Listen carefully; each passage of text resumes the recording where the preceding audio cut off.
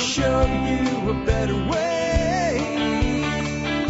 Hi, folks. This is Jack Spirko with another edition of the Survival Podcast. As always, one man's view of the changing world, the changing times, and the things we can all do to live a better life if times get tough or even if they don't. Today is October the 8th, 2020, and this is a Thursday, and we're going to have a standalone Just Jack show today that was inspired by last night's live stream from the Goose Group. The Unloose the Goose group did episode 13 last night, and I've been pleased with the way Unloose the Goose is going, but I feel the last two episodes, 12 and 13, have started to actually evolve into what my vision was for Unloose the Goose. I think that as we started out, we were having some fairly surface level conversations, but I also say we've only done 13 episodes. You know, we're doing an episode a week. There's about 8 people involved, and some of us are there some weeks and some of us other weeks. It takes time to develop the chemistry that's necessary to have these high-level conversations. And last night and the week before, I think we really started to get into that level of thinking, that level of philosophy. And last night we talked about social engineering. And I've been trying to also move the Goose Group more, and so has Nicole, towards solutions rather than just pointing to the problems as we've always done here.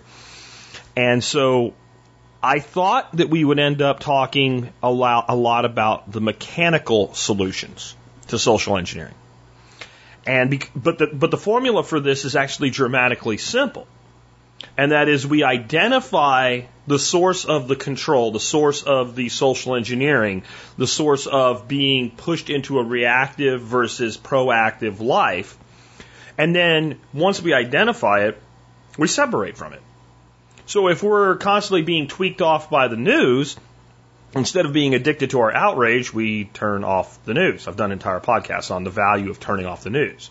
If we're being sucked into social media, we separate from social media, or at least we place time limitations upon it.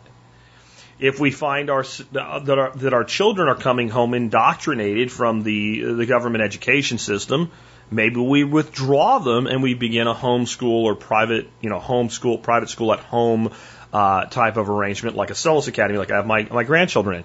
But when you think about it, like, you can say all that, and all the time I just took to say it. We're only 2 minutes and 20 seconds in. So what ended up happening as we identified ways of social engineering and programming is the conversation got high level. And some talking points came out of it that were just outstanding. And I want to say more about a select group of them today. And I mean, I had some things that I heard that I thought were amazing. And I had some things, the other folks that were on last night, it was a quorum last night. It was myself, Nicole Sauce, John Bush, and Xavier Hawk. Some things pulled out of me that I didn't even know were there. And so I think you'll really enjoy this show. And even though it's philosophical, it's also all anchored into things that you can do. And it's also the necessary thinking to go along with the mechanical solutions to actually make it work. Because what is the old saying? There's nothing worse as far as a form of slavery than falsely believing yourself to be free. And that's true not just in a mechanical sense, but mostly in a mental sense. So if you think you've broken social programming, but it's still affecting you every day, it's almost worse than not knowing it at all. With that, let's start out with a quote of the day. This one really, though, I think will rise up to the level of thinking that we're having today. And when I get to my final point today from last night, it will tie back into it. This is by William James, who once said the greatest use of a life is to spend it on something that will outlast it. The greatest use of your life is to spend it doing something that will still be impacting the world after you have gone dust to dust and ashes to ashes. It's another way of saying make the most of your dash. But a lot of times I think when we say that, there's two sides to it. There's this side and there's the other side about getting what you want in life, and that's so important. But you actually can get the things you want in life and do it in a way that leaves a legacy and will make someday someone look back at you with pride. And we'll save that for my final thought today. Anyway, let's kind of dig into this. So one of the things that came up last night in the discussion made me think of three authors. They are James Kavanaugh, Richard Bach, and Carlos Castaneda. And all three of them are very, very different writers. Castaneda is kind of sci-fi, spiritual, metaphysical, trippy type guy. Very almost hallucinogenic would be almost the word. Very vision quest type stuff. Then Kavanaugh was a Catholic priest who eventually left the priesthood and became one of the most prominent poets in recent American history. Just a fantastic poet with an amazing view of life. His best book that he ever put out was probably, it wasn't poetry, by the way. It was poetry in it. It was called God Lives. Amazing book. And then Richard Bach. And Bach is the one in the book Illusions that said it directly through one of his characters. That if there's a billion people in the world, there's actually a billion worlds. That each one of us perceives this place in our own way. And that is natural. And if you think of it more like a Venn diagram, there are places where our worlds overlap with each other. So if we walk through the woods together, just I and one other person, we have a way that we perceive that walk and a way that we have an appreciation. I may have a greater appreciation for a small bird, and you may have a greater appreciation for this glimmer of light that hits a leaf that's just begun to change color. And that bird exists in my world, but not yours, because you didn't observe it. And that leaf exists in your world and not mine. And even if I observed it, I didn't observe it at the exact angle you did, the exact way that you did. But if we go through that experience together and we accept that it's okay that we both got different things from it, then we're existing in a natural state. Collectivism seeks to take away that amazing beauty of, 9 billion people in the world having 9 billion individual worlds with great places of overlap in the Venn diagram of life. And reduce it down to two worlds where we each take a side, and therefore we're easily divided and we're easily controlled. And so the key is to never let this type of programming, these systems are designed to create emotional and fear-based reactions from you, pull you out of that place where you understand that you live in your own world. That it's completely and totally okay for you to live in your own world. We even say that as though it's a negative. Well, he just lives in his own little world. She just lives in her own little world. So do you. And when you actually are extracted from it against your will, rather than by choice, that's where they begin to control you. And when I say they, I mean the systems. I don't even mean any individual. The systems are mechanisms of control. They are designed to control society. And that led to the concept, there's the whole concept to not be of the world, right? To not be worldly. And I think there's a value to that from a religious, spiritual concept. And I've heard this from various sources. If you look at the Christian sources where most people would think you are not of this world, right? Or be not in the world. But I've heard from New Age sources more along those lines of I am in the world but not of it. I'm here but I'm not of this place. And there's a lot of different riffs on that concept. And I think there's some value and utility of the philosophy that comes from all of these different spiritual and religious sources of the concept of not necessarily being of the world or worldly or in the world or being apart from it. But that's kind of a metaphysical, spiritual level of looking at it. And even with that in mind, I would say you are part of the world. You're here. You exist. When you walk through a forest, that forest is different because you're there and because you're observing it. Because you're creating that world of your own that exists through the concept of biocentrism, with you're creating things simply in their observation. But you're also impacting it. The bird that is scared from one branch to another would not have made that move had you not been there. The footprints that you leave have an effect. We are part of the natural world. And we should never be separated from that. However, we are not of this world. And when I say this world, what I'm talking about is the world that was created for you. The world where you have to pick a side in a fight that you're not part of. The world where you constantly worry about things that have no impact over your life and or you have no control over. This is not a natural way to be part of the world. It is the creation of a fictitious world that's used to suck you in. And then you start to respond to an artificial world, and therefore you cannot behave in a natural state, and therefore you become more and more stressed and easier to control.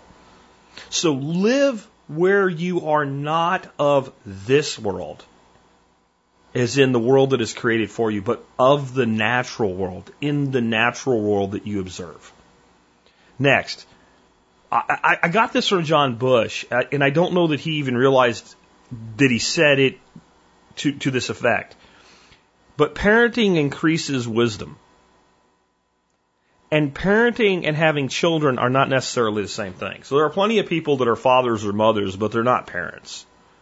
Or they're piss poor parents.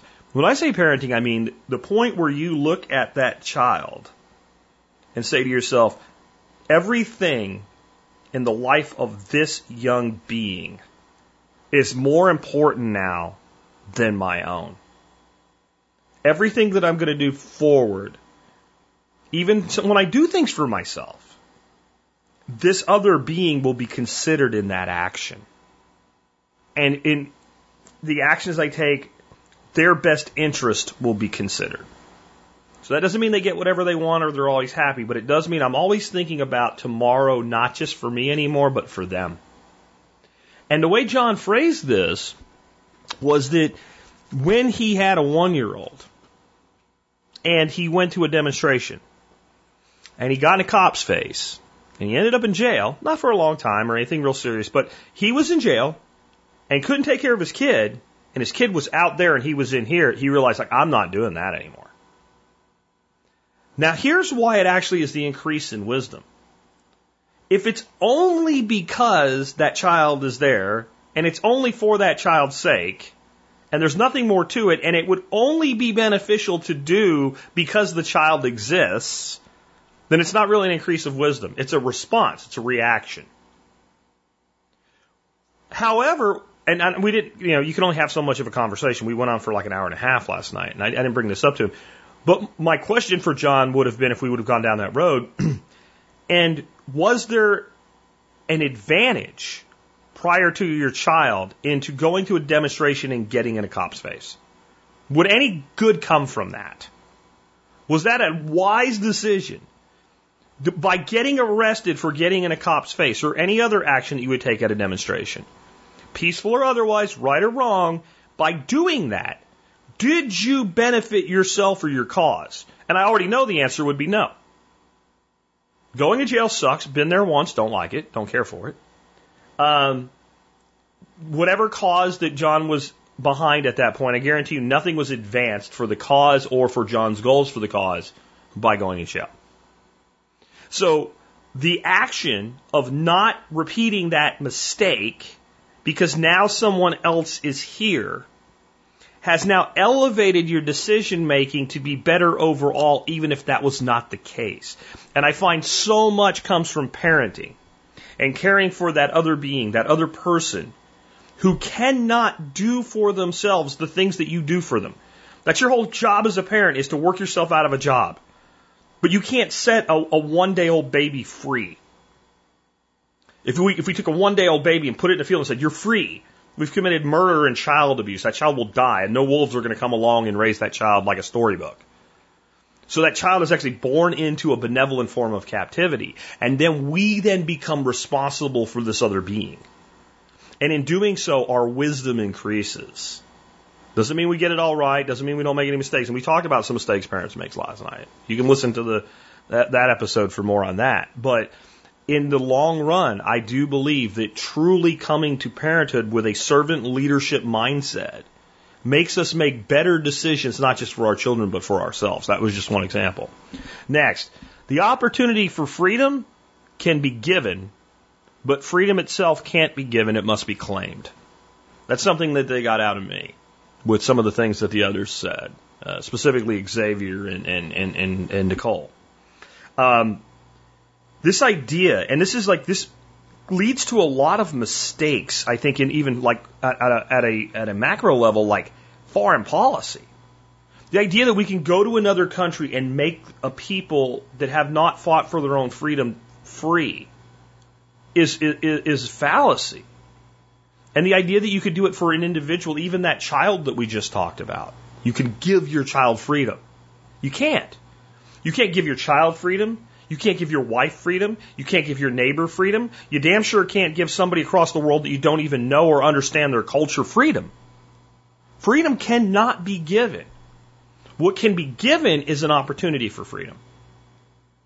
So as parents, and we'll get into training and teaching and leading later, but as parents, that's what we try to do. We try to clear the way. There's a proverb in the Bible that is used often to speak solely of discipline. It's train up a child in the way that he should go. But the verb in Hebrew for train up is the same verb that is used for what a midwife does when they clear the throat of a newborn so they can breathe. So a more accurate translation might be to clear the way for a child in the way that they go. And when they're old, they will not depart from it. Therefore, they will learn from you and they will remember the root, but you must clear their way so that they can grow up and that they can mature. And the same must be done with freedom. I have given, for instance, my grandson a tremendous opportunity of freedom that I never had at his age in how he gets his education.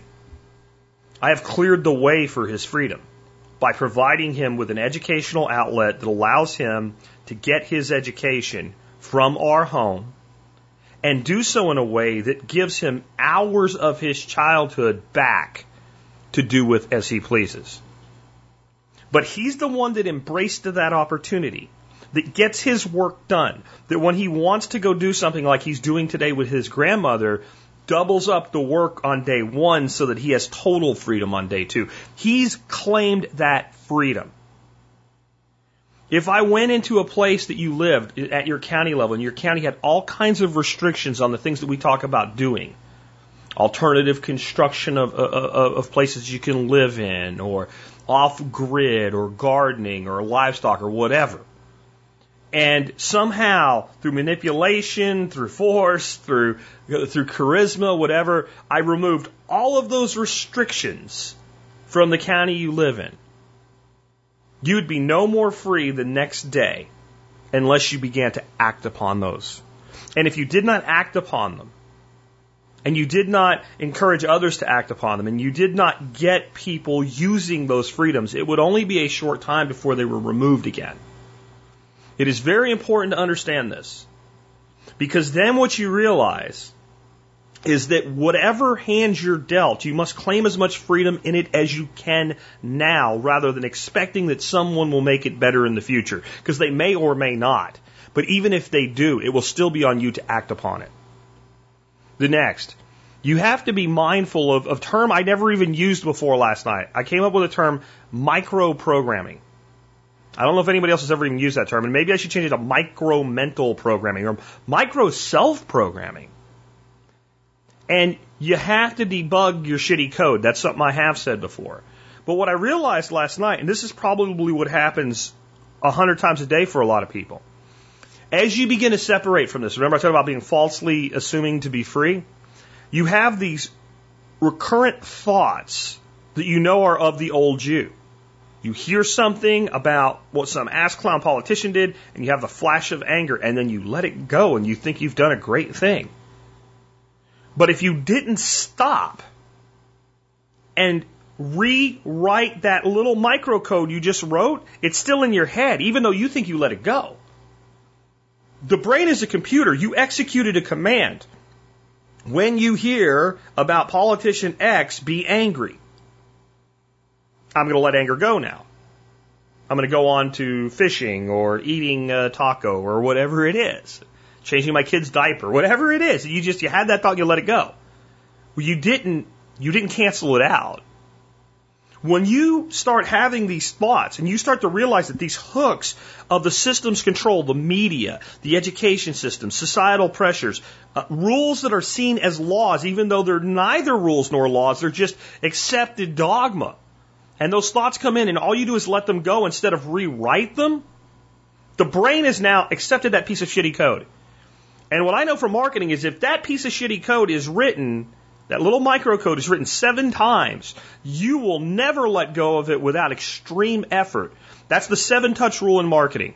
If I touch you with a message 7 times, if I get you to consume the message 7 times, I will permanently write it into your brain to where it will affect your decision making going forward. If it's buy widget X, it may not result in you buying widget X. But when you hear the term widget X, you will have a reaction. And that reaction is now useful to me as a marketer because either you'll buy it, you'll talk about it, and you can talk about it negative or positive. I don't care. I just care that. I care that you talk about it because if you talk about it, I've got branding. And if I have branding, I will have sales. Now imagine you're doing that to yourself. Politician X says stupid thing Y. I hate politician X. That happens 7 times. Doesn't matter if it's over a year, a month, a week, a day. Doesn't matter. It's 7 touches. That is now going to have a lasting, lingering effect. And the only way that you have to control that is when you have that thought, you must be mindful of it. And then you say, okay, that was an incorrect command, brain. And you can say it however you want, but this is the message. This actually does not affect me. Or I have no influence on this, and I must release it, and it is more important for me to focus on blah, blah. However you do it, you must rewrite that microcode. And you must do it to the point where it starts happening when you don't. You must be mindful at first, and if you do so, you do anything for 30 days, you create a habit. Once you create a habit, it's hard not to do it.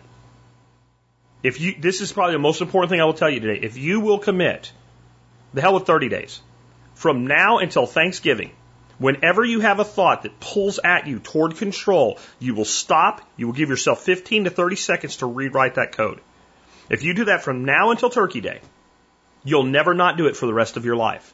And then you will accept your role. You are the primary programmer of your self-learning computer that is your brain. The system of control is exercised on the fact that most people are lazy, pathetic, sorry-ass programmers of that brain, and therefore will write shitty code over and over and over again if prompted to. Because the media doesn't put that thought in your mind. You do, in how you react to it. But it's up to you, and they know that you will. That's why 1,000 affiliates run the same story with the exact same verbiage on the same day, even though they all claim to be independent. Because they know that. Next. Fear and pain are the mechanisms of control. They're the primary mechanisms of control. Fear and pain. If you look at the COVID mind control experiment, is the best way I can describe it. We have people that are literally afraid of their family. They're afraid of people they don't even know. They all might have this terrible thing that for most people actually is not really that dangerous. We know the group that is at risk. And if you're in that group, I understand. I'm not putting you down. I'm not dissuading the impact on your life.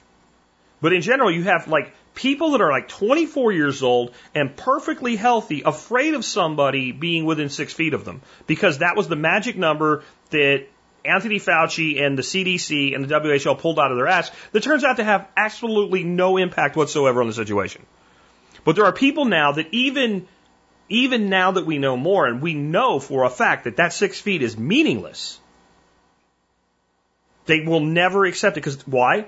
7 times you write that in your head. Stay 6 feet away, stay 6 feet away, stay 6 feet away, stay 6 feet away. 7 times it's done. You have to actively and heavily reprogram your mind to let go of that number. And I'll tell you how powerful it is. Even those of you that think of yourself as being very independent thinkers.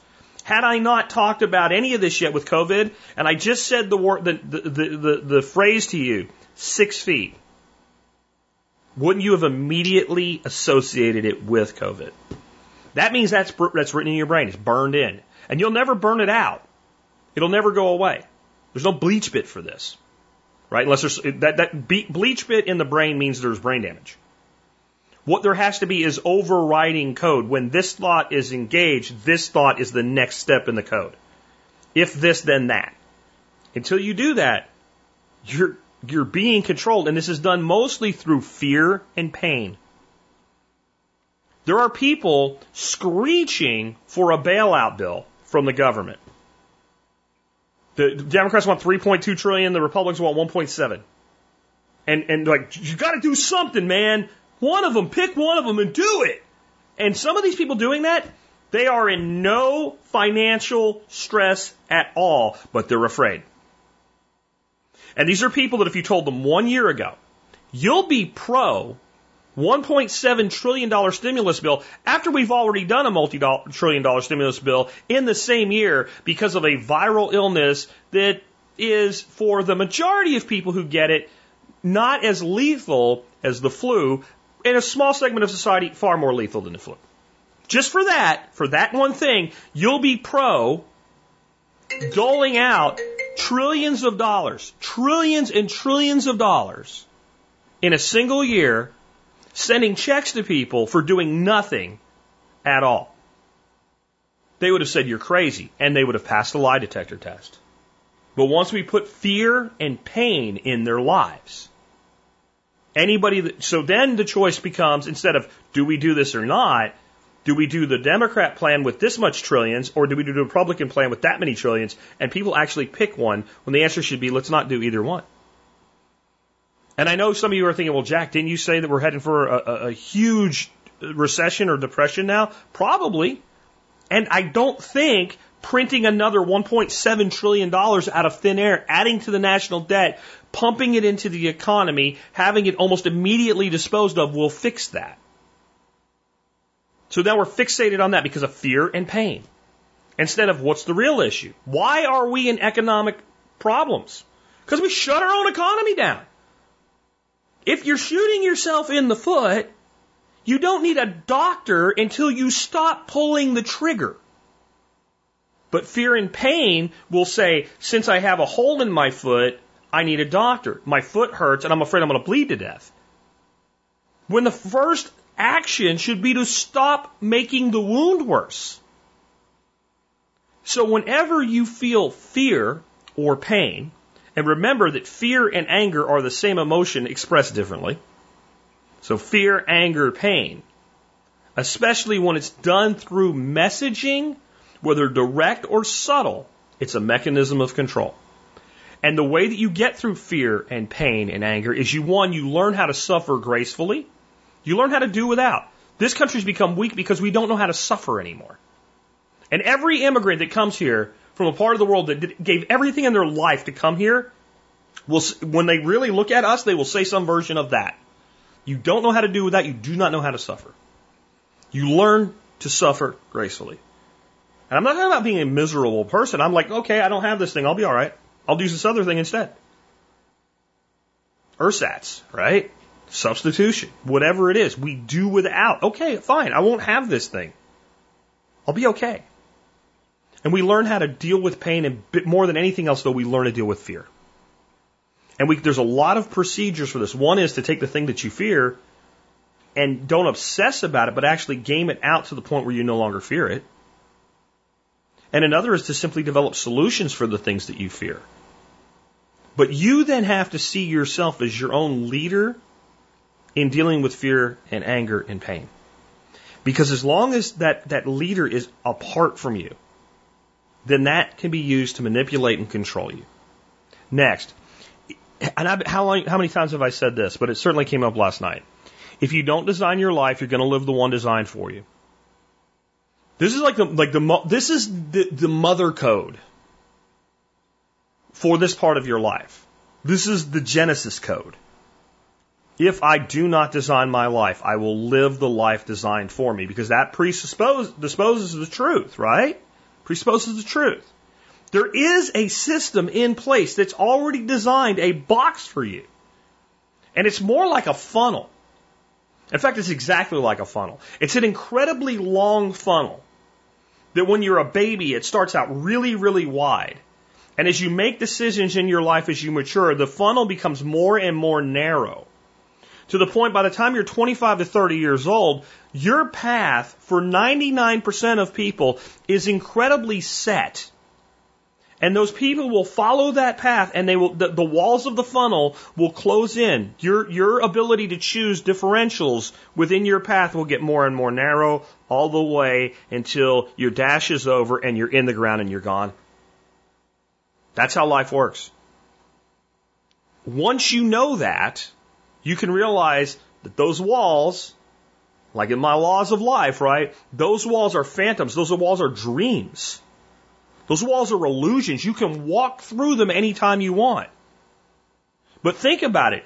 If you create a wall that looks impermeable to people, and they have no choice but to go forward, as those walls close and become tighter, they'll stay in between them even if they could walk right through them.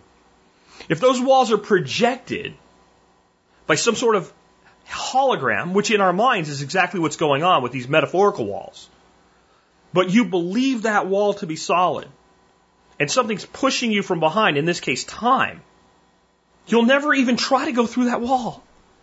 I've had people tell me, when I was a kid, I really wanted to be a marine biologist. How old are you? 28? Get on with it. Well, I have a job now. And so what? So what? You're living the life designed for you instead of designing the life you want to live. That is the number one way to break social controls and societal programming, is to say, I'm going to step back and understand that I am the decider. I am the designer of my life, and this is the life I want, and therefore I'm going to create the conditions where I'm going to live this way. And this is one of those places where there is a dichotomy. Dichotomies are generally false. In this case, no. It is a true the law of iron dichotomy. That's what this principle is. And I just created a new thing, the law of iron dichotomy. You either design your life or you live the design that was given to you. There is no breaking that one. Once you know that, you might just be motivated enough to do it. Next, while you're doing that, part of that principle, and I got this from Nicole, work hard at avoiding the things in your life you hate without giving up what you love. She was talking about a person had a question, how do I deal with this thing at work? And her response was, you're probably not going to because you've chosen to work for somebody, therefore you have to do what they say. And I didn't bring this up, but that's exactly what I thought when she said that. Okay, so this person needs to design employment out of their life. If this is really a problem, if it's not really a problem, then you don't. If that job works in your design for your life, then that's okay. And then if that's a thing you have to not have, that you're not really crazy about, but you're okay with it, and it furthers the goal of the final design, okay. But if that's something that you really don't like, and you really don't want in your life, to not attempt to design it out of your life is to deny the power that the brain has. I've always said this, like, if you want to be wealthy, all you have to do is learn how money works, and then use that knowledge with money, and you'll have lots of money, even if you don't make much money. I know people that make $50,000 a year that are in their 40s and are already multimillionaires. Because they understood money and then they worked to make money work for them. I know people who are, 40, 50 years old. On paper, they're not millionaires, but they live a life better than most millionaires. Because they've designed things into their life that no longer cost them money to give them what they want. It's up to you how you do that. But the first place for me to start is identify the things in your life you hate and design those things out. Think of it like a living room. Let's say that you built a living room, you designed a living room, and you went out and you picked out a bunch of shit, and you put it all in your living room, and you thought you were kind of happy with it. And then you walk in the living room, and you stand back and look at everything, and you say to yourself, that lamp is hit. I don't know what I was thinking when I bought that lamp. Are you going to let the sunken cost fallacy destroy your ability to I'm going to get rid of that lamp? You know, I can throw it out in the shed. I can throw it in the garbage. I can put it on Nextdoor or Craigslist, see if anyone else will buy it. I can donate it to Goodwill, whatever. But I'm going to replace that lamp because it's freaking ugly. I don't want it in my room. And imagine what you would tell somebody if you went over their house. You're like, that's kind of a funky looking lamp. And you're trying to be nice about it, but you agree, like, this is an ugly lamp. And the person goes, yeah, I hate it. You go, why don't you get rid of it? Now, you know, I bought it. Well, you think, like, what the hell's wrong with this person? Why would you sit there and look at this thing in your living room that you hate every day, and you go, well, have you even looked at, like, a different lamp? Because they said, well, I need a lamp. I have to have light. Well, I understand that. There's millions of lamps out there. So people will say that about a job they hate. Well, I have to have a job. Have you tried to find a job that pays as much that you would prefer? Well, not really. You know, people say, oh, I'm always looking. Well, okay, what do you mean by looking? Well, I keep my eyes open. Well, that's not looking. Looking is assessing your skills and assessing the market and determining what you need to do to move to a better place. And then taking the action necessary to do that. But instead what we do is we live with things we hate and we don't attempt to get rid of them. This is insanity. Our Paleolithic ancestors never did this. If they were living in a place and like, you know, this place sucks, they just started walking in a different direction and found something new. It ain't that hard. The belief you can't is a system of control. Next, if you choose a side in this fight, and I'm talking about the political fight today, you aid the actual enemy. You are reacting versus acting, and you are not in control. You cannot pick a side in this fight. Quote of the day from earlier this week or last week was, you know, it's a strange game from war games. The only winning move is not to play. That's where we're at in this. You can't pick a side in this without immediately becoming completely controlled. And you can see it in the polarized left and the polarized right in this political argument right now. They will make any excuse for their side and they will find fault with anything the other side says, even when their side is wrong, and especially when their side is wrong. They will rationalize anything. They will rationalize anything their side does as being okay or being justified, no matter what it is. And they will condemn anything their supposed enemy says. What does that make you? It makes you completely subject to manipulation. So if I'm the guy that is actually exercising systems of control, and I want all the Republicans to react a certain way, I know exactly what any given message will cause them to do. And therefore, it's like you've put a frog on a chessboard, and you want to prove that the frog can be the rook in the game, the king's rook, right? The frog is going to be the king's rook, and the frog is going to make all the moves that the king's rook would make, and all we have to do is heat up each little square except the one we want the frog to stop in, and that frog will go everywhere, and the frog will, if the guy running the electricity is really good at being a rook in chess, the frog will always make the right move at the right time. That frog has no say in this whatsoever. When you pick a side in this fight, I'm telling you right now, you become that frog on that chessboard. You're worse than a pawn. You're worse than a pawn, because the frog probably thinks he's making his own decisions. At least the pawn knows nothing and is simply a piece of plastic or ivory. Correct? But the frog is a living being that believes itself to be making a decision that's in its own best interest, but it's going exactly where the player wants it to go. And if you choose a side in this fight today, as polarized as it is, you can't help but be controlled. There's no way you won't be. I'll leave it at that. Next, this is really important for parenting, but it's also very important for leadership and self-leadership and teaching and being proactive in the world. Know the difference in training, teaching, and leading. There are three entirely different things that often get used interchangeably. Let's start with training. It's the simplest one, and it is the system of the greatest level of control, and it can be done directly, or it can be done in a way where it's so subjective that the party being trained doesn't know they're being trained. To train is to condition an organism so that it must respond in a specific way. You will never hear somebody say, well, I'm teaching my grapevines.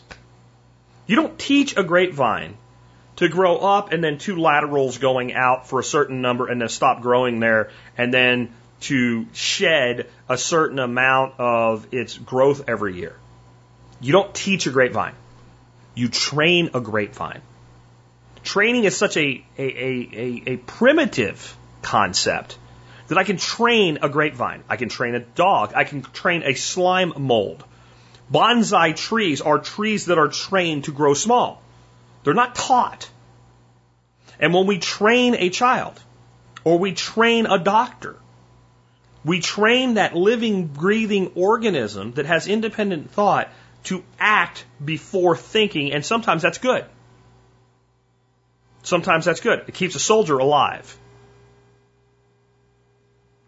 If my buddy's hit, I'm grabbing this med kit right here and applying this pressure, and you're trained to do it over and over and over and over to as soon as you see it, as soon as the programming code runs, you start taking that action. And there's a place for train. I want my grandson trained. He gets out of the car in a parking lot, head up, eyes out, pay attention. Because I don't want swish, run over by a car. I want him trained to that. I want that to be so written into his command center that it stays with him for the rest of his life. And when he gets out of a car in a parking lot, even though he's reading some shit on a phone, when he's driving or being driven by an automated car someday, and he's so conditioned to look at that screen that I open the car door, that the phone goes down, the screen goes down, head up, eyes out. I want that level of training. If I want him to train his children that way, I have to teach him. I can train him to do something, but to teach him, I must explain the why and the consequences of not doing it. And then in the future, he'll be able to assess a situation and determine whether to use his training or rely on his intellect based on his teaching. Is this situation like a parking lot? Does my head need to be up and my eyes need to be out? If I don't add the teaching to the training, it only works in a parking lot. It doesn't work when he's walking through a crowd and the vibe changes from everything's fine to something's not quite right. If he's trained enough, maybe there's a little bit of that situational awareness, but does he know when to ramp it up? Does he know when to go into head up, eyes out, full on? That comes from teaching. Training is 2 + 2 = 4. Training is when we teach a child to memorize all their addition, subtraction, multiplication, and division 1 through 12 or 0 through 12. We train that to the point where I say 7 times 7 and you say 49. You're not exhibiting the fact that you were taught when I say 7 times 7 and you say 49. You've memorized that.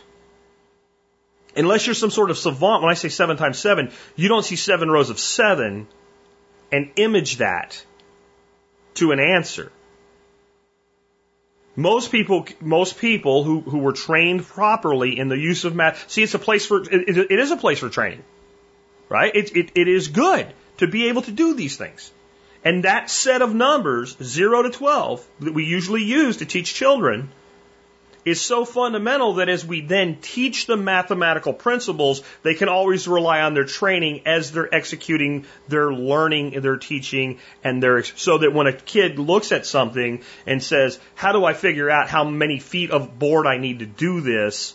Now they're using their training plus their teaching to make something happen. Leading is to do things in a way that naturally makes others want to emulate what you're doing. Even if they're strictly following at that point. If you're truly leading, that person's thinking, I would like to one day rise up to that level. And you can be leading as you teach, or you can be leading just by leading. And to be a master of resisting systems of control, you have to know when and how to train yourself, when and how to teach yourself, and when and how to lead yourself. And without that, you will always be living the life designed for you. Even if you design your own life, you will never execute it.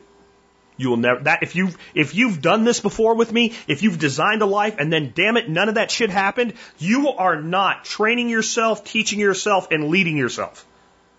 If you put that with a lifestyle plan, you will get most, not all, there is no utopia, but you will get most of what you really want in the world. And you will get a lot of what you don't want out of your world. Remember, since there's 9 billion people or whatever there is now, 8.6 billion, whatever it is, and 8.6 billion worlds, you don't have to eliminate something from the world to push it out of yours, or to at least minimize its impact on yours. You are the designer. You are the decider. You must train, teach, and lead yourself. And if you don't do it, somebody else is. That's a choice you have to make for yourself. Remember, for teaching, the formula: see it, do it, teach it, know it. Start doing everything that you want to add to your life that way. See it, do it, teach it to somebody else, and then you actually know it. And until you can do all three, you don't really know it. Next, this one came from Nicole directly. Question everything, especially your own beliefs. Nicole has this way of saying why perfectly, like a little child. Why? Why? There is a piece of us that will always be that child. You don't cease being a child when you grow into a man or a woman. You are a child and a man and a woman. You are still that person. We don't change. We continue. This is a temporal concept that's very hard to explain, but it's easy to understand once you do. It's a weird thing. But I would express it this way, and this is going to hurt some of your brains, and some of you just think it's nonsense. There is only now, and now is always becoming more now. That's what I'm saying here. There is only now, and now is only becoming more now. So if you are 20 years old, 10 years ago, in our temporal thinking as limited beings constrained by time and space, that are both illusions, by the way, that was 10 years ago. 10 years ago, I was a 10-year-old boy. No, today, you are everything that 10-year-old boy was, and everything in our concept of time that occurred between being that 10-year-old boy and this 20-year-old man. You're all those things. And you're everything that 10-year-old boy was before he was 10. That is still in you. That is still in you. And that ability to question why, even when you know the answer, because have you ever had a kid say why, but you know the kid knows the answer to the question that they're asking? Because they're pulling at that thread. Is there any more to it? Never cease that. Even when you believe that, even when I ask why I believe this, it's not going to matter. I'm still going to believe it. Still do it. Go through the exercise. You either modify your belief, enhance your belief, change your belief, or become more rooted in that belief. Never fear to question anything, especially you. Because if you're being programmed, there's a chance that no matter how sure you are that that belief is your belief, it's not really your belief. It's somebody else's. And even if you determine that belief is yours, and it is true, in questioning it, you will understand others and why they don't agree with you, and why they have their own world that they live in, their own sphere, where that thing is totally different. And then maybe you'll stop trying to change their minds. Because people only change their minds when they're ready. And if you want to be frustrated, go out and try to convince people who are not ready that they are wrong in the way that they think. And you will be a miserable bastard person. You will. You will hate your life, no matter how good your life is. You have to release and then live and lead. And enough people will follow that you'll be able to help people move forward in their now. And you can let go of the ones that don't want to follow. Leadership is something you choose to do. Someone following that leadership is something they choose to do.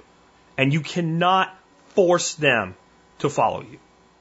You can put them in a position where they have no choice, but their heart's not in it. They'll say whatever they think you need to hear, so you'll shut up and leave them alone, but they don't believe it. Next. This was something that came from a comment. It's a very interesting one. I was talking about how, because Nicole was talking about this concept of freedom, and freedom's never won, and we'll talk about that in a bit. We always have to keep working at it. But somebody, and I said, who here would have called themselves an agorist or an anarchist? Because I had, 4 people there, including myself, that all call ourselves that today, 15 years ago, and the only one that said they would have was Nicole. But not long before that, she was also a socialist. So about as far away from that as you can get. And my point was that we all start at a point and we all have to continue to move forward. But somebody said, whoa, wait a minute, in the comment section during that live stream. We're all born agorists. Tell me a kid who hasn't gone out and done some sort of commerce with their friends or some sort of haggling with their friends. And I would say that is a statement that's true. We are all born agorists, sort of. Because it's such a broader philosophy simply than trading with others and exchanging a value. But it is an interesting thing that we all have some level of this natural anarcho state within ourselves. And I think where it becomes the most useful is that if we are that, then everyone around us is. And we make the most advances in our relationships through where we agree rather than where we disagree. Because someone asked me, well, what do I do to get this person thinking more clearly? And I'm like, take them fishing. Really? I mean, go do something that's totally separated from this. And focus on the place that you guys see things more clearly and the same. And I think that one of the ways that you can open people to the free market approach is to do business with them in a free market way. And then point out that they didn't have any problem doing it that way, even though the system says it was wrong. We're all born agorists, sort of. Know when you're worried about your children versus worrying about what society thinks about them. So John Bush has done a lot of self-work to be the best parent he could be. I have a tremendous respect for him that way. And he went from like this radical unschooling learning to where you let kids do whatever they want to realizing, maybe there needs to be some more leadership and teaching and even a little bit of training here, and you can still allow for mostly choice and freedom, but there are some things that kids do need to learn for the happiness of everybody that lives together. Because you can't be completely selfish and not make the people around you miserable. And in that, he would say that that a lot of times he thinks parents get so wound up and so forceful with their children because they're worried about what the neighbors will think or keeping up with the neighbors or what have you. And I pointed out, I don't really think that's what it really is. I think it can feel that way. But what it really is, if you're truly a parent, you truly love your kids. There's times you're thinking, if I don't get him or her to behave this way, what will happen to them when they get out in society? Okay. You got to let go of that. Like I said, I want to train my grandson in a parking lot head up, eyes out, because a car is not subjective. Being run over by a multi-ton machine and crushed into oblivion, either killed, seriously injured, life-altering injuries, ending up in a wheelchair for the rest of your life because you didn't pay attention, this is not subjective. This is not opinion-based.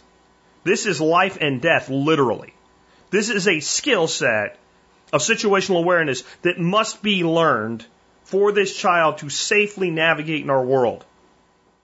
Dressing funny is not actually a problem unless I let it be. And that kid has plenty of time between now and the time that they're in their 20s and trying to get a job to figure out how to dress for their job. And maybe the crazy shit they're doing will actually be beneficial. I don't know that. So we have to understand when we are teaching our children, since we become social programmers of our own children, how to do it responsibly and to differentiate between this is something that actually is necessary from this is something that's very beneficial, so I very much want it to happen, to this is something that I think is really important, that isn't. And I think that you get a totally different perspective on time the longer you're around. And grandparents, this is why sometimes you go and you take your kids to your parents' house and you see the way the parents are with your kids and you're like, who is this person? Who is this chilled out, relaxed old man that the kids absolutely adore that never stresses about anything? Where was this guy when I was growing up? That guy, when you were growing up, like I said earlier, now is becoming more now, is still in there. He's just everything he was then, plus everything since then. And the biggest thing I think grandparents learn how to do is let go of all the piddly bullshit that really doesn't matter, where parents mean well, but they think everything is earth-shatteringly important. It isn't. Your kid wants to wear a shirt backwards to Denny's, take him to Denny's with his shirt backwards. Somebody might make fun of him. Who's going to make fun of your kid at your table at Denny's? It'll be okay. He'll figure out, and that's just an example. Anything like that. Let go of the piddly shit. Worry about teaching children the things they need and letting go of the things that are really not necessary. Next, again, Nicole said this one, freedom is never won. She's like, you don't just say, yay, we won freedom, and then you don't have to worry about it anymore. Like, you have to constantly fight for it. The way I put it is it's always being pushed forward or it's driven backwards. When I give you your tick-tock sermons at the end of months or the end of quarters, tick-tock, tick-tock, the clock ticks for us all. What I say, life's not a sliding scale. You're either moving forward in your freedom and your liberty, or time is pushing you backwards. And that's what I'm talking about, exactly what Nicole was talking about. No matter how much liberty and freedom you have built into your life, if you're not continuously working on just a little bit more, if you're not constantly being like those pigs that escape the ranch and become feral pigs, testing the wire all the time. Can I expand my territory 1 inch today? If you're not doing that, the fence is moving in. The funnel is getting narrower as time pushes you forward. It's up to you. You can choose that path, or that path can be designed for you. And it has to be constant vigilance. The price of liberty is eternal vigilance. That came up from several different people last night. But I think that when we say it that way, is that famous quote, we're talking about the price of freedom for a nation. But we've learned something. I can't give you freedom. I can only do some things to aid your opportunity to express your freedom. The eternal vigilance must be in our lives for our freedom. The best thing you can do for your neighbor's freedom is exercise your own. You've been taught that that's selfish. That's not selfish. That's selfless. The most selfless thing you can do is truly live your best life on your own terms, because it takes so much damn courage to do so. And you know what? You're worth it. I was going to say it's worth it, but I think that's more what you need to hear. You're worth it. You're worth the courage necessary to live what you most want in your life. And your freedom will never be won. You can only continue to expand it. It's never over. Next, once we know who and what we are, the real question is, how do we make it work? This is where you have to avoid Messiah complex. We talked about that last night too, man. Like, where you figure this stuff out and you want to go tell everybody about it. They don't want to hear about it. Let's just take your religious beliefs and put them on the shelf for a minute and assume that you are a very happy agnostic atheist. And somebody keeps coming to your front door right in the middle of your football or basketball game every day at the same time on Sunday to tell you the good news. Do you not start to feel very resentful for them? And any possibility that and I'm not saying not to evangelize if that's your thing. I'm saying, like, if you keep doing it to the same person over and over again who's told you they're not interested, any possibility of them seeing things your way becomes less and less likely every time that you do it. The best way you can evangelize a faith or a lifestyle is by living it and being observed living it and being observed that it works well for you. Because that makes other people want what you have. Doesn't mean you don't ever talk about it, but you certainly don't, if you're smart, you don't beat people over the head with it again and again, because they will entrench more and more. And this is on any ideology. You have somebody that's anti-gun rights, and you constantly beat them up with why everybody should have a gun, you will make sure that person never becomes open to the concept of firearms ownership can not only be responsible, but is actually beneficial. They will never open up to it. It's a Messiah complex. You think you can save them from themselves. You can't. So what that means is you're going to wake up to this point where you realize all these things are true and that you can have all these things in your life. And you're going to look around and go, man, I wish everybody knew this. And then you're trying to drag them with you. And you're basically taking, when you first figure this out, I want to put it this way. You are driving a piece of shit jalopy car with bald tires with all kinds of excess baggage on it. And instead of saying, you know what I'm going to do? I'm going to start throwing all this excess baggage off the car so it'll go a little bit more so I can kind of get where I'm going and start to advance, and then maybe I can afford some new tires, and then the car will do even better, and then after I get new tires for a while, then I can get a whole new car. No, you're taking your piece of shit jalopy full of your baggage, and you're throwing your neighbor's baggage on your roof and wondering why your car won't go. That's what happens when you get this mindset going on. Instead of saying, okay, since I know that I want these things, and society's not exactly set up for this, and other people are not exactly going to be in line with my ideas and want to be part of them, and I'm going to have to make this work, and I'm still going to have to get along with people, how do I exist as this free, anarcho-libertarian being in a world full of people that are clinging to the ground while I'm trying to fly? And I don't have the answer because everybody has their own world. Everybody's version of flight will be the same, different. And the mechanism by which you will attain it will be different. The commonality is that most of the creatures around you are clinging to the rocks. And in Richard Bach's book, Illusions, the author I mentioned earlier, it starts out with this short story that's written very much like a fable. And it's actually in the book, it looks like there's the fingerprints of a mechanic, oily fingerprints on the pages, and it's handwritten. And it's a creature in a stream.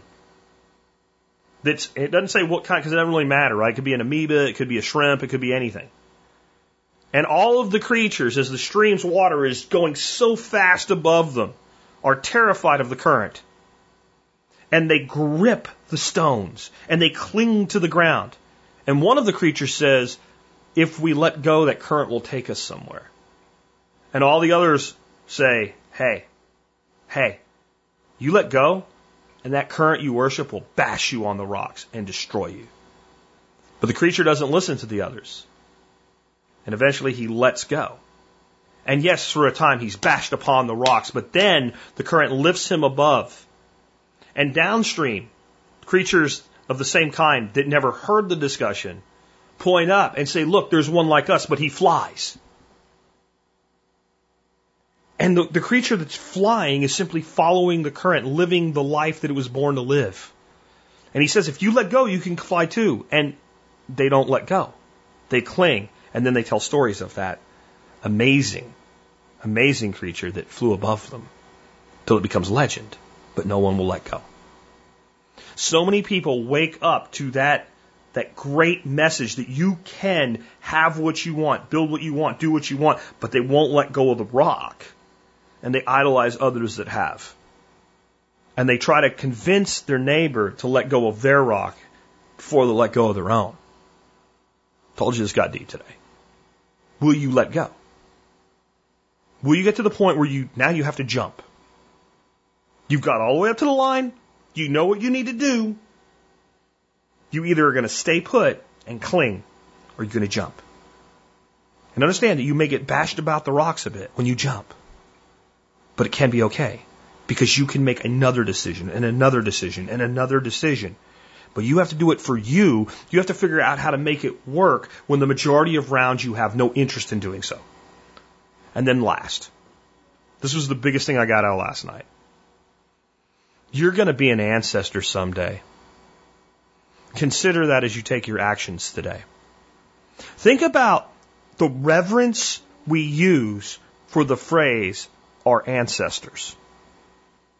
When we say our ancestors, especially when we think back 7 generations or more, we think back to the great men and women We think way back into the ancient ancestors, thousands of years ago, and think how grateful we are for what we have because they were willing to deal with things and situations we never could have in our own mind anyway.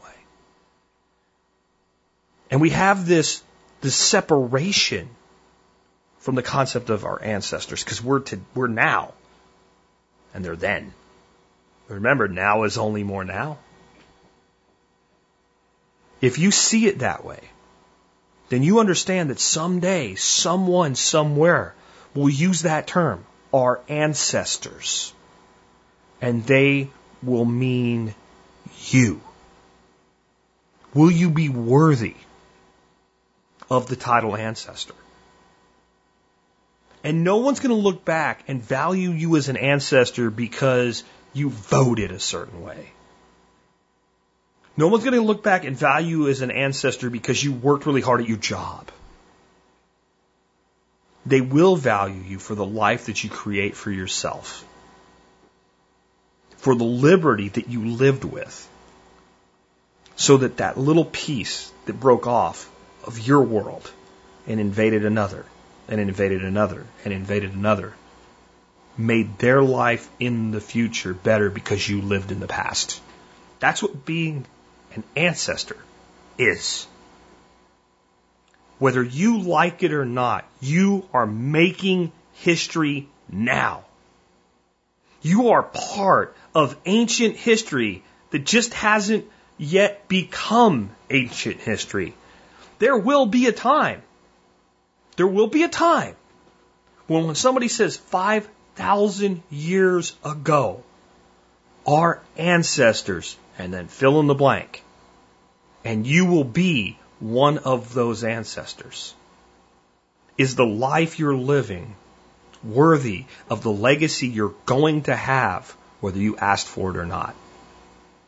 The minute you make that revelation, when you understand that, you'll stop having time for all these systems of control. And you'll get with designing, building, and living the life you're supposed to have.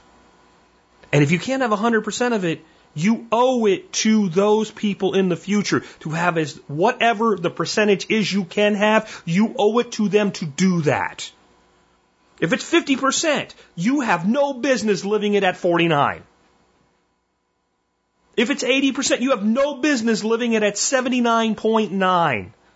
None. It's irresponsible to your legacy to live with less than you can have of what you truly want. And I know a lot of people, that's scary language. That's scary words. Because what about the person who wants to kill a bunch of people? Here you go. A word I don't use much. They are a fucking excuse. Is that you? No, then shut the fuck up and get on with it. Because that person is bad anyway. They're dangerous anyway. They're going to do the bad things they're going to do anyway. And yes, they may intersect your life. And you might have to deal with it. So what? So what? Living in the world of what if prevents you from what should be and what should become. And most of the things we worry about like that never happen anyway. And they're nothing but fucking excuses. It's up to you. Will you continue to let those excuses, those weaknesses, those things in your mind that are based in fear and uncertainty and doubt and an unwillingness to deal with discomfort, suffering, and pain? Or will you train yourself? Will you teach yourself? And will you lead yourself so that when you're gone and your ashes have gone to ashes and your dust has gone to dust and there is nothing left of you but an ancient memory, that you will be worthy? That you will have lived a life of such worth that you are worthy of being referred to as an ancestor. With that, we've wrapped up another episode of the Survival Podcast. Part of me wishes this was a Friday, because boy, what a way to go into a weekend. But we will have a great show for you guys tomorrow with the Expert Council. With that, if you do like this show and the work that we do, remember you can always support us by doing your online shopping where? tspaz.com. That's T-S-P-A-Z, tspaz.com. If you shop at tspaz.com, no matter what you buy, you will support the Survival Podcast and the work that we do. My item of the day for you today is dun-dun-dun-dun, kitchen shears. Yeah, earth-shattering, life-altering product. No. It does belong in your kitchen, though. It does belong on your homestead. Kitchen shears are one of the most versatile tools that we can own. And the thing is, you would think they're something really easy to find a good pair of. They're not. For years, I recommended a brand called Red Yeti Ware. I have a pair still, and I wish I would have bought more when they were available. They were the best shears ever made. What I have now, and I recommend now, was what I recommended before they came into my life and then went away, and they're not made anymore, at least not real ones. Fiskars. They are an incredibly good pair of shears for about $15 and change. And there's a couple things you want in kitchen shears. They need to be powerful. They need to be designed right so you can take the backbone out of a chicken as though it had a zipper in it. That's kind of my viewpoint. And to do that, they should not only have great design, they need micro serrations to be able to hold that edge over time. Most people aren't going to get really good at sharpening scissors. Fiskars does both of those things. Next, they must come apart to be cleaned properly. I am not going to cut the backbone out of a chicken today and then chop up some, herbs next week into a salad with the same shears if there is any chicken icky ick, salmonella crap or something like that inside the shears. And if you cannot take them apart, you cannot guarantee that. Next, I know this is crazy, but when you use them, they shouldn't come apart on their own. Most of them do. Next, they should not cost the dear Lord's fortune. They're not that hard to make, even though it doesn't seem like many people can make them right. Fiskars ticks every box. They will make your life a little bit better. Read the write-up today on the Survival Podcast for all the types of things that we use them for. But these do belong in your life. Harvesting from the garden, there's so many things that they do. Aquaponics, hydroponics harvesting. Much better to use this than a knife or what have you, because you get a cleaner cut, less damage to the plant, more regrowth on cut and come again. Tons of different uses for them. Inexpensive, and they last a lifetime if you'll just take care of them. Check them out today at tspaz.com. Fiskars 7-inch take-apart shears. Remember, you would have got an email and you would have got an announcement or whatever. If you stay connected with us, be on the Telegram channel. That's probably the best way to stay in touch with us now. The email's great, but email has problems. Sometimes your ISP decides that you don't need to read my email. And no matter what you've done, even when you whitelist people, sometimes it seems like emails just disappear. Telegram channel is great. You get on the Telegram channel, every time I put something on the blog or put out a video, you just get a quick little blurb and a link. And you can decide when you want to look at it. And then you have a record of it. It's all in that app underneath the Survival Podcast channel. Learn all about that by going to the survivalpodcast.com and click on Get Social, and you can find all the ways that you can do that. With that, let's wrap things up with our song of the day. I picked a song of the day that let me give you one bonus with today's concept. One of the other things that I talked about last night, I mentioned it in passing, but I didn't have it as a bullet point in the show, is separating yourself from this system of control by doing something you truly love that puts you in a state where you can't even think about these things that generally control you through reactionary thought. And what I talked about last night on Loose the Goose was I've never in my life stood on the Gulf Coast up to my knees in the water with a fishing rod in my hand and a shark or a big redfish or something like that taking drag, and that one thin line going 100 yards out into this beautiful ocean. And it's that fish versus me with the reality that it is that one thin line. That everything is what it is. This is real. This is not fake. This is not artificial. It's not an idea. It's not a story that I read. It's a thing that I'm doing right now. I've never in that moment thought, hey, you know what? I really hope, Ass Clown B wins over Ass Clown A. I've never even thought, hey, gee, I'm dealing with an IRS audit right now. I've never thought about anything negative in my life in that moment that I and that fish are doing battle. I've never sat in a tree with my bow, waiting for a deer. I've never watched that arrow fly and bury through that chest and take that animal's life so that I can feed myself and my family. And in that moment, ever thought, I really should be working harder on Project X. All I've ever thought is, this moment is perfect. And it can be different things for different people. For some people, it's just taking a walk. For some people, maybe it's golf. A lot of games that are individual, even if you're playing with other people, but the game itself is individual. You're playing tennis, there's a reaction. You're playing baseball, the pitcher throws the ball, you hit the ball. You're in the field, you catch the ball. There's a reaction. You hit a golf ball, it sits there. It does what you make it do. No one else, you, the elements, and your actions have 100% control. You have to be in that moment. If you think I love golf now, I hate it. But I understand why others do. You find that thing, and in that moment you separate. And even though this song's not about any of that, it's about that separation and about the value of that separation. It's by one of my favorite people of all time, Jimmy Buffett. It's called Incommunicado. It is in those moments of not being touched by the systems of control that we experience true freedom and the true natural state. And it is only in experiencing that true natural state that we can recognize when those things begin to re-enter our lives and begin to sink their hooks into us and impede on that. It is only when you feel better that you knew you felt bad. So take some time. It's not Friday yet, but the weekend's coming. Take some time. For some period of time, every day, every week, every month, for some periods of time, be incommunicado. With that, it's been Jack Spirko with another edition of the Survival Podcast.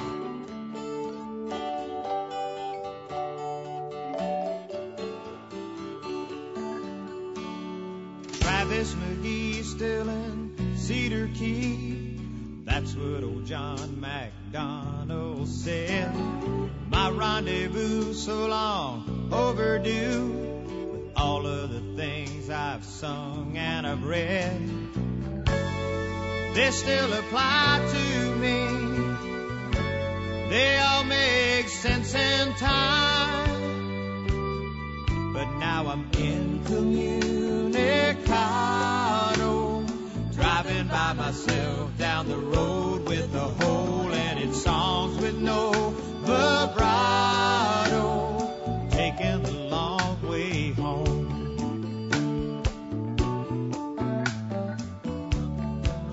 Now on the day that John Wayne died, I found myself on the Continental Divide. Tell me, where do I go from here?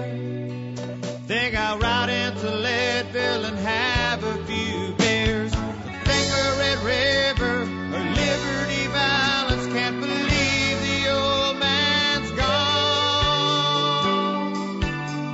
But now he's incommunicado, leaving such a hole in a world that believed that a life with such bravado was taking the right way home.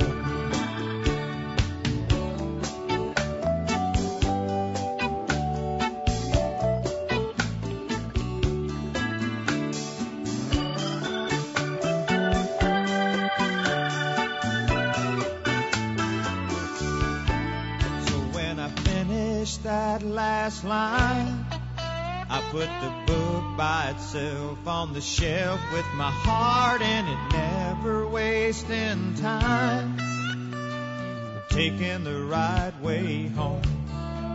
I know I'm never wasting time, finding the right way home. Still I am in communion.